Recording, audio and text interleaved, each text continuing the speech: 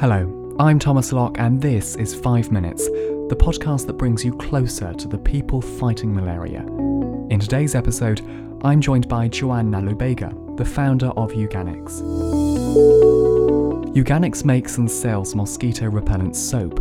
It's received worldwide attention after the news agency Reuters shared Joan's story online. This is 5 Minutes with Joan Nalubega.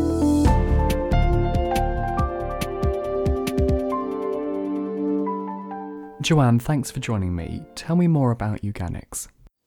Uganics is fighting for a malaria-free world. The big idea is to utilize existing habits to introduce a solution that can truly create impact. Uganics, we make an effective organic solution to eliminate mosquitoes through an everyday product soap to reach those most vulnerable to the malaria in the malaria rural affected areas in Africa. We target two groups and we make primary impact relevant to the people in rural malaria affected communities with lacking access to the suitable protection. Secondly, to the eco-conscious tourists who are looking for a natural way to prevent mosquito bites. By selling our product to resorts and hotels at a high margin, the provision of soap to the people in rural communities can be cross-financed, and those people who are very poor in rural communities of Uganda can get an affordable, effective solution against the spread of malaria. We also provide sensitization campaigns to communities to make awareness about the spread of malaria, the signs, and the possible ways of preventing it. We do this sensitization through hospitals, especially the government hospitals, who organize the sensitizations with us. What have been your biggest challenges in creating and running this social enterprise? As Uganics, we have a challenge of creating trust among our customers. Since mosquito-repellent soap is somehow new on the market, especially on our target group, it's a bit hard to prove to our customers that it really works before they use it to confirm. Though we are really working on it by conducting different tests and studies about the product, using trusted professionals and making by referencing them, and we hope by the end of the middle of this year we'll have different studies made about our product and we'll have things to prove our product. That's one of our biggest challenges at the moment.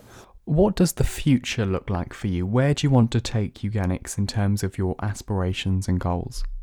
The most important thing is to achieve my vision of creating a malaria-free world through this product and to make this product accessible to everyone, especially the people who are very vulnerable and they can't afford any other product on the market. I want to make it affordable as the products they are using right now. I want to make our soap cheap. I want to make it affordable and at the same price that these guys are buying their soap. I hope to make awareness. I hope malaria to be known, to sensitize, to make awareness about everything, every fact about malaria, so that people know that can identify that this is malaria and this is how I can prevent it. I want by the end of the day to see no one suffering from malaria. I want to eliminate malaria in the world and I want everyone to know about it. Another thing is I would like to make